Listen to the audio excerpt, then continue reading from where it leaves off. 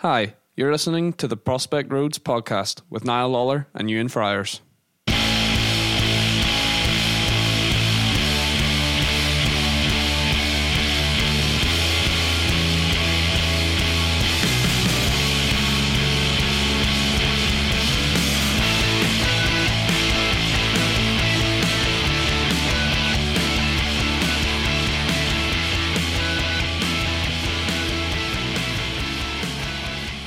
Podcast listeners of the world, from Bhutan to Belgrade, Bratislava to Ballybogey, welcome to the 19th episode of the Prospect Roads podcast.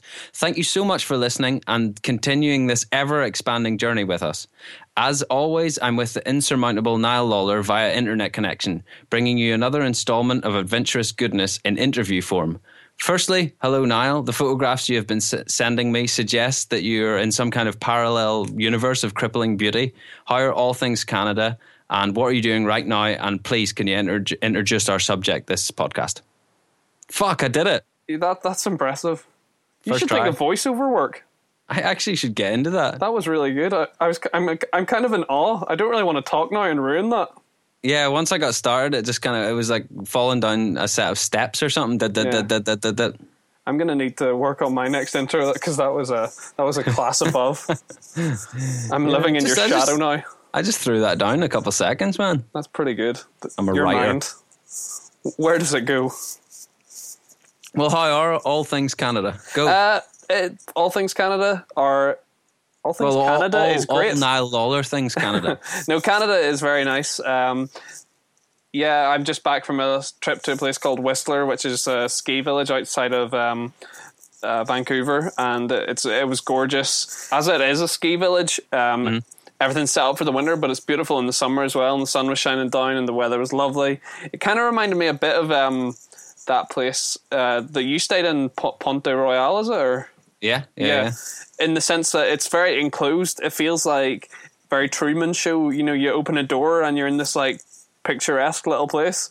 Yeah, it kind of has a similar vibe to that. But we drove there last week, and it was the drives were stunning. If anyone follows me on Instagram or Facebook, you can see a bit of it. I've taken loads of photos, so I'll probably try and formulate them into some kind of one piece of work at some stage. Yeah. But, well, I mean, like the first images I got from you, I was like, wow, that's amazing. Yeah. Then the second, I was like, whoa, that these are astounding. And by the third, I was questioning whether you'd just been like Googling, amazing photography and then sending it to me or something. Like astounding images. Thanks. Absolutely beautiful. And they're all taken on my old phone. It's a terrible phone, but the camera on it's actually quite good. But it's just, when you're driving somewhere and you're taking photos of roads and you think they all kind of blend into one, it's like, okay, that's a nice kind of like a visual, and then that just kind of becomes similar. But every turn and it was like these other like sprawling landscapes. It was just really breathtaking and worth documenting as much as possible. Yeah, so you were taking that on, was it the Jayu? No, it wasn't the Jayu. It was just to explain to our listeners, the Jayu was like when everyone had iPhones, you were kind of like on a phone that you would win in a 2p machine in the amusement somewhere. Yes, yeah, that's a really good point actually, and I remember when I first got it, and I think it was Ethan was just like, Niall, just suck it up and get a real phone. Stop trying to be smart about this. And it lasted me about 3 months. So, oh well. It was a nice piece of work. Yeah. But can you introduce our subject this podcast? Yeah. So our subject is called. That makes it sound like she's like part of a medical experiment. This week's subject is no. Sorry, man. I'm a bit late, but I've been watching that Stranger Things. Oh yeah. Okay, shall we talk about that first? Then good, right? No, I definitely don't think I'm like qualified to be on a podcast talking about a current TV show. It's not my world. Like I'm not good at that. Okay, sorry, but yeah, our guest this week is a woman called Gianetta Baril. She's a professional harp player. She was actually a friend of the owner of where I am right now, and she was just chatting about her, basically what she's been up to recently over dinner, and she just kept throwing out these like really mad scenarios and these like fascinating stories. And I was kind of just like, and I think I was saying this before we started recording, you know, almost like having this podcast has ruined my like ability to have a normal conversation, because anytime anyone says something interesting, I'm like, potential guest, yeah. Yeah, and then totally. But yeah, so I got chatting to her a bit more, and I was like, this is really interesting. And she was telling me about how she started a project to teach kids music in favelas in Rio de Janeiro. But well, I think politically you can't call them favelas. I can't remember what the term for it is anymore. But that was really fascinating for me, because earlier this year I read a book about a guy who lived in the favelas in Rio, and just hearing about it firsthand from someone who was just there, you know, because I formulated all these images and what it was like to live in that kind of environment, and then talking about that like area with her. Totally, yeah.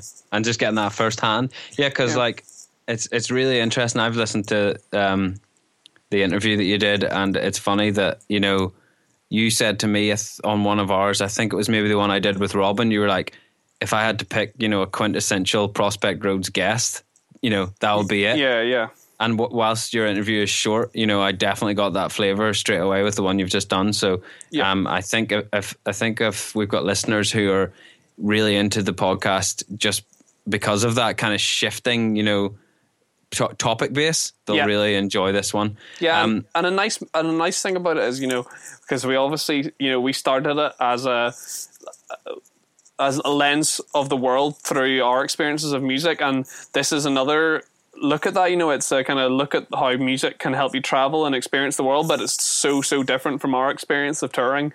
You know, she's like teaching these really like almost like people in poverty about music, and just scenarios that are so different from what we get as like people who play in bands and play to people who go to gigs.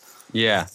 And probably whenever she was performing in a classical setting, the venues and stuff were probably like the grand, totally, concert halls of Europe or whatever. Yeah, very much so.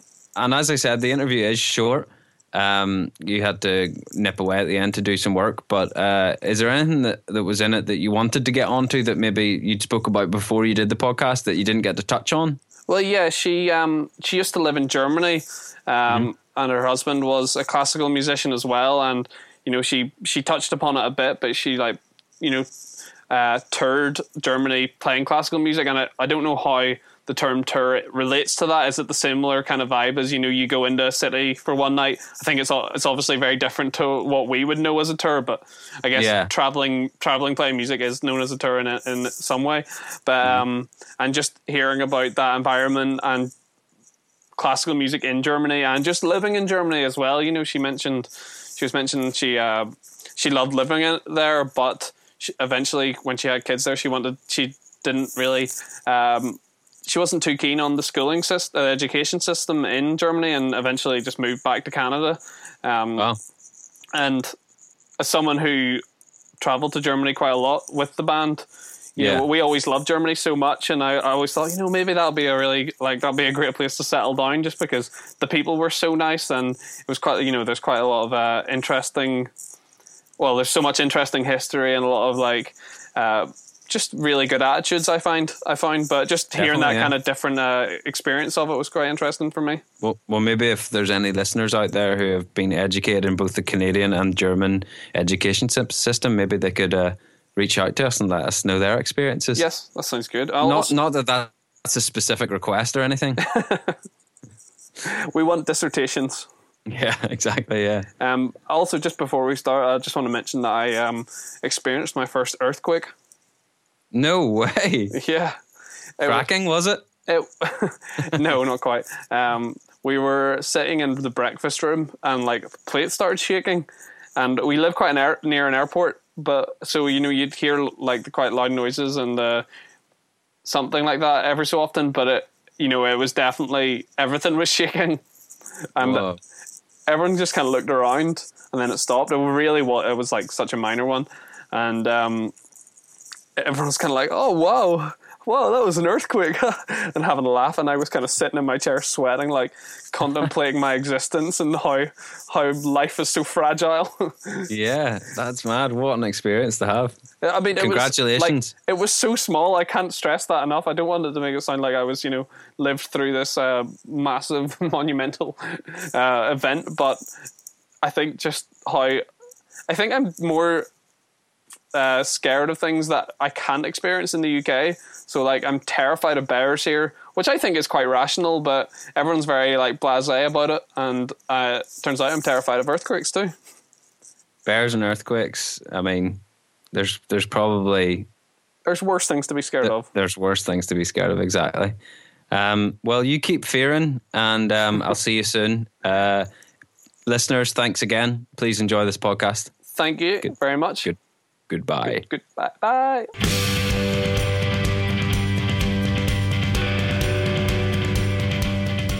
Hello, I'm here with Gianetta, Baril. Is that right? Yeah. Perfect. Good. How's it going? Great. Are you enjoying your holiday here? Oh, it's fantastic. Yeah. So you've been coming to God's Mountain for nearly 10 years now.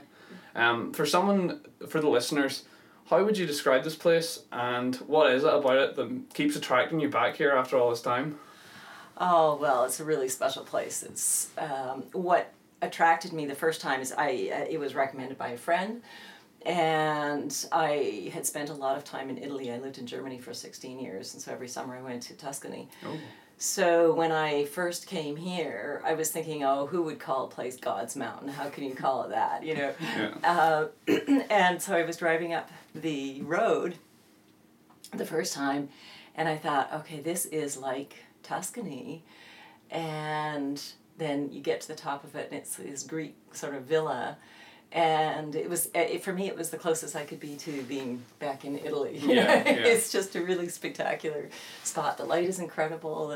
The people are amazing. Yeah. It's wonderful. It's very, it's very Mediterranean. Mm-hmm. I think that's what I found when I first got here. And that's funny you say about God's Mountain, and why would you call it that? Because every time we've done an introduction to a previous interview of the podcast, I've always made the same joke that I think it's a euphemism for death. It's like kind of like progress, like I'm going to God's Mountain, I'm on my way there.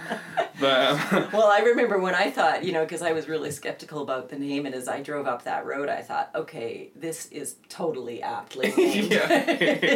Yeah. Well, I think someone was saying that the guy who owned it before, Sarah, what's he called? Ulrich. Ulrich, yeah. He's trying to open another one called Heaven's Ascent or something like that, something equally biblical. I hadn't heard that, yeah. And you kind of had an arrangement with Sarah about playing the harp, is that right? Well, it's kind of developed over the years. Yeah. I mean, I've stayed here sort of as an official guest a few times, and then a few times I've been driving through to Vancouver with my harp. I'm a harpist. Yeah. And so I would have the harp in the car, and I just kind of say, well, Sarah, if I take my harp out of the car, can you find a room for me? Yeah. And so I would pull the harp out of the car and play out on the balcony and for the guests, or just play. And then stay here for a night or two. Yeah. It's great. Yeah. That fits quite well with the God's Mountain, because we were having a chat the other night about you're telling me you want to kind of break the perceptions of what the harp as an instrument is. Mm-hmm. And you kind of have that angelic sound to playing God's Mountain, but can you tell me a bit more about that? You're a professional harpist. Yes. And one thing you're aiming to do is to showcase the harp as a kind of more an instrument with more variation. Right. Yeah. Because there is that perception of it being this heavenly angelic instrument, which for me is. I mean, I understand where that comes from. It is that, but it can be more. Right, it can be the sound, but for me, I mean, being a harpist for over 40 years now, a professional harpist, the whole idea of this instrument sitting on the clouds is so ridiculous for me. Exactly. My dream of what heaven really is a harp that's actually light enough to sit on a cloud, and you never need to tune it. Then it would fit the picture. Yeah. But for me, it's a very powerful instrument. It's heavy. You have to be very strong to play it, to move it, all of that. It's a very demanding instrument in a lot of ways, and so there's never been anything sort of fluffy or kind of superficial or Yeah. light about it. I mean, it can have that, but it has so much more depth. So it's really drawing on that with composers that I've worked with as well, and the variety of sounds, the sound palette that you can get from it that people just don't know about, as well as educating even my colleagues about how the harp works and what it's capable of and what the pedals do and all those kinds of things. I mean, it's just a very unknown instrument. Yeah, it seems like it has that. In my head, I see one person in the corner of a really artsy cafe or you know, like a very nice restaurant that kind of has that. But how do you how did you get into playing harp? And I guess a lot of people who would listen to this podcast might be musicians. Like, how did you make the step from just being either a really great harp player or someone who's passionate about the harp to being a professional harp player? What was the transition? I don't know that there was ever really a transition in that respect. I mean, I decided when I was 3 that I was going to play the harp. Okay. My parents gave me a toy harp for Christmas, you know, and it was intended as a toy. It wasn't, you know, with no other kind of intention, but I fell in love with it. And so they insisted I take 5 years of piano first, and which I hated. Okay. So when I got my 5 years of piano, they was like, okay, where's my harp? That passion was really always there. And, you know, then I continued on with my studies and basically just went right into being a professional musician. You know, I did competitions and all that sort of thing. And, you know, it was a fairly smooth process for me. And it's developed over decades as well. You know, the kind of music that I play. I'm always looking for new things to try. Again, expanding, you know, reaching out to see what's possible. I've certainly been trained as a classical musician. Yeah. So, and always very in awe of jazz musicians, people who can improvise. So in the last, say, 5 years, that's something that I've really been exploring myself. Okay. Yeah. Exploring also the modes, and so a lot of earlier music as well, Gregorian chant. And looking at how you can play with that on the harp. So it's been you're just looking for and new impetus, you know. I guess, do you have a preference? Would you prefer like as playing as part of a group, or do you like just kind of the tranquility of playing alone? I love playing in a group, but I love variety. So, you know, I love playing in an orchestra. I wouldn't want to do it every day of my life. Yeah. But I do love it when I'm there. I love playing chamber music. That is really my favorite, you know, with 2 or 3 or 4 other colleagues, you know, who are all great musicians, and you just there's some great music available. Yeah. And then to improvise with them as well, and just playing off of each other, and that's just a really new, exciting aspect of my work now. Yeah, and, cool. Yeah. And as part of your work in music, you were telling me the other night you set up a project to teach kids music in Rio de Janeiro. Is that right? Can you tell us a bit about how that started and your experience in Rio? Right. Well, I'm a very passionate teacher, and that was something that I never thought I would do. And at some point in my career, a parent asked me to teach their daughter, and you know, I was highly resistant, and finally said, okay, well, I'll try it, and fell in love with teaching. And you know, that was, I don't know, almost 30 years ago probably now. And so over the last few years, you know, I've expanded my teaching more as well at home, and then decided to take a sabbatical. And through colleagues and connections, just a conversation that sort of started. A colleague asked if I would be interested, you know, in spending some time doing some teaching in Brazil while I was on my sabbatical. So that's really how it started. The whole thing snowballed after that, because I realized that these are social projects in Rio, one in the city of Rio de Janeiro and the other in a different city in the state of Rio de Janeiro. Okay. So it's always a little bit confusing when city and state have the same name. And that happens in a lot of parts of the world, by the way. It's just like, what are you talking about?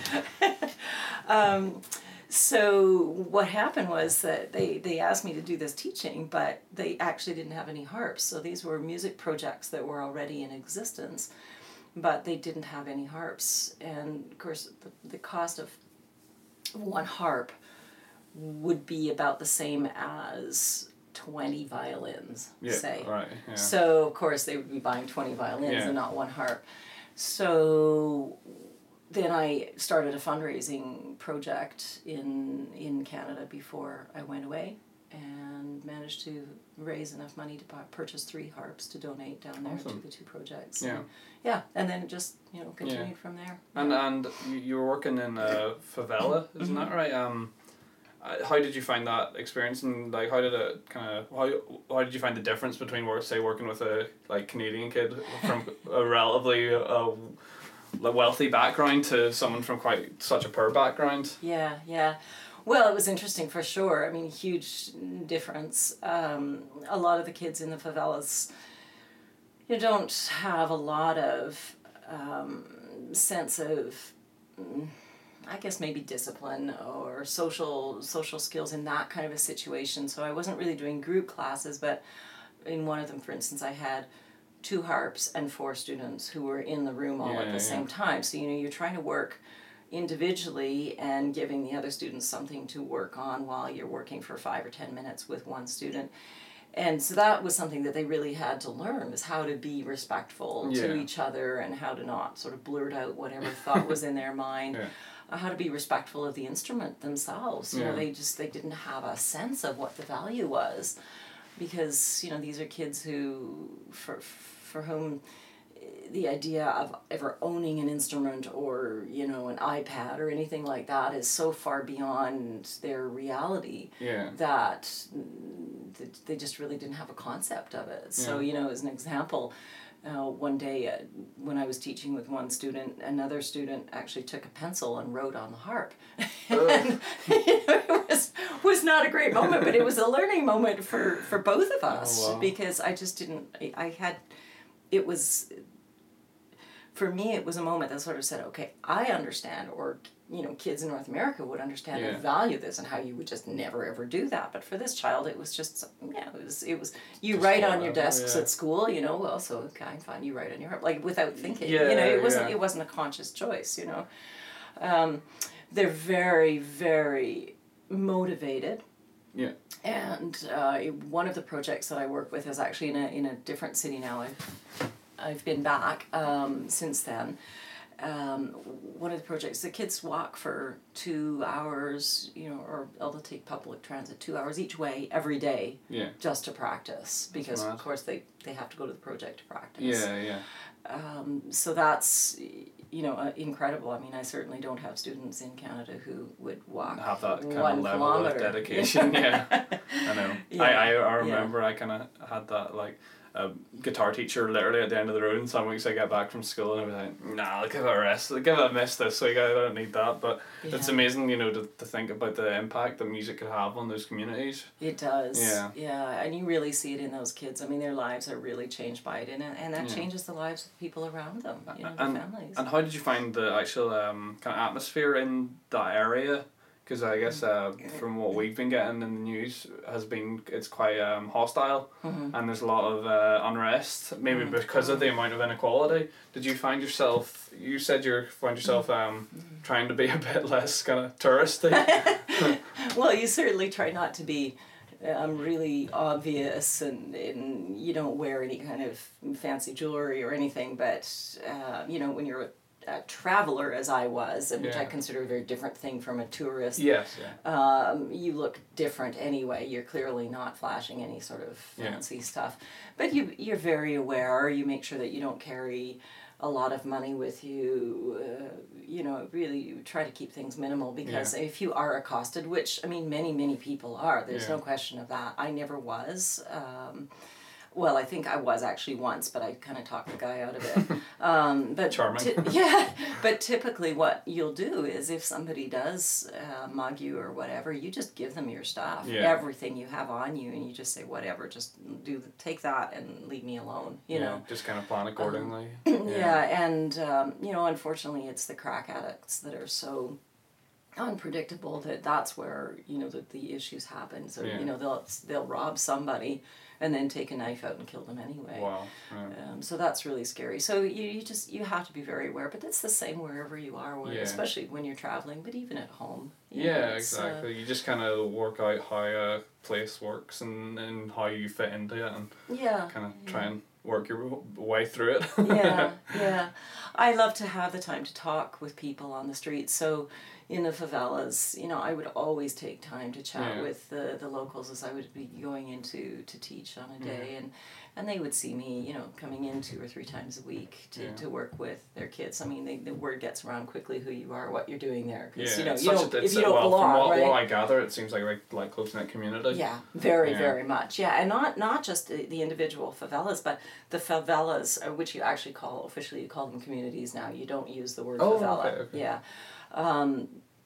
But even these communities are so supportive of each other. I remember one night I was there, and I was up in one of them actually for the wake of the sister of a student of mine, and which was an incredible experience as well, being part of that sort of an intense family time. But the community on the next mountain over was black, and so they were talking about how there was no light. Oh, they don't have any electricity because the electricity in the community is all stolen, right? Okay. It's all illegal. Right. So this one community was completely dark, and they had mentioned it. Somebody said, "Oh, I can't remember. Cantagalo is the name of the community that was dark." So, Cantagalo is dark tonight. Oh yeah, and then at some point the lights came on and this huge cheer went up from the community that I was in. They got their light. And it was just so cool to be part of that community experience, to have that kind of celebration about something that we take for granted, I guess. Well, and I mean so many things. I mean, I did travel a lot for a year, and in other places, parts of the world as well, Fiji and Nepal in particular, that there's so many things that we take for granted, and electricity is one of them, and just recognizing how important it is, but as well how you can live well without some of those things that we think are so necessary. So what do you do when you have no light and it's dark at 6:30 at night? You have no electricity. Well, you sit around a campfire and you actually chat. Exactly. You don't sit on the internet because you don't really have internet access. That's very good anyway, if you have it at all. What do you do at lunchtime? You're out harvesting rice. I mean, this is in Nepal, not in Brazil, but you're out harvesting rice with 20 people for an entire day, and you'll sit down and you'll have your couple of meals together out in the field, and you're sitting and chatting. Again, you're not on an iPhone or anything else. You're being part of a community. It's really incredible. I wish I could get into more of that, and if you ever return while I'm still here, we'll maybe further this chat. But unfortunately I have to go to work now. And I have to drive home. Oh, no. Okay. I've got a 9-hour drive ahead of me. Okay. Hold on to the pieces. Don't you know the reason? Don't you know the reasoning? They symbolize your perseverance to realize every dream you had. I support it and I appreciate that you'll move away. So here's a song for the road to bring you back one day. Propagandally going through their message, like their mentions on Twitter, and it'll just be like all these Arsenal fans. It's like, what the fuck? Yeah.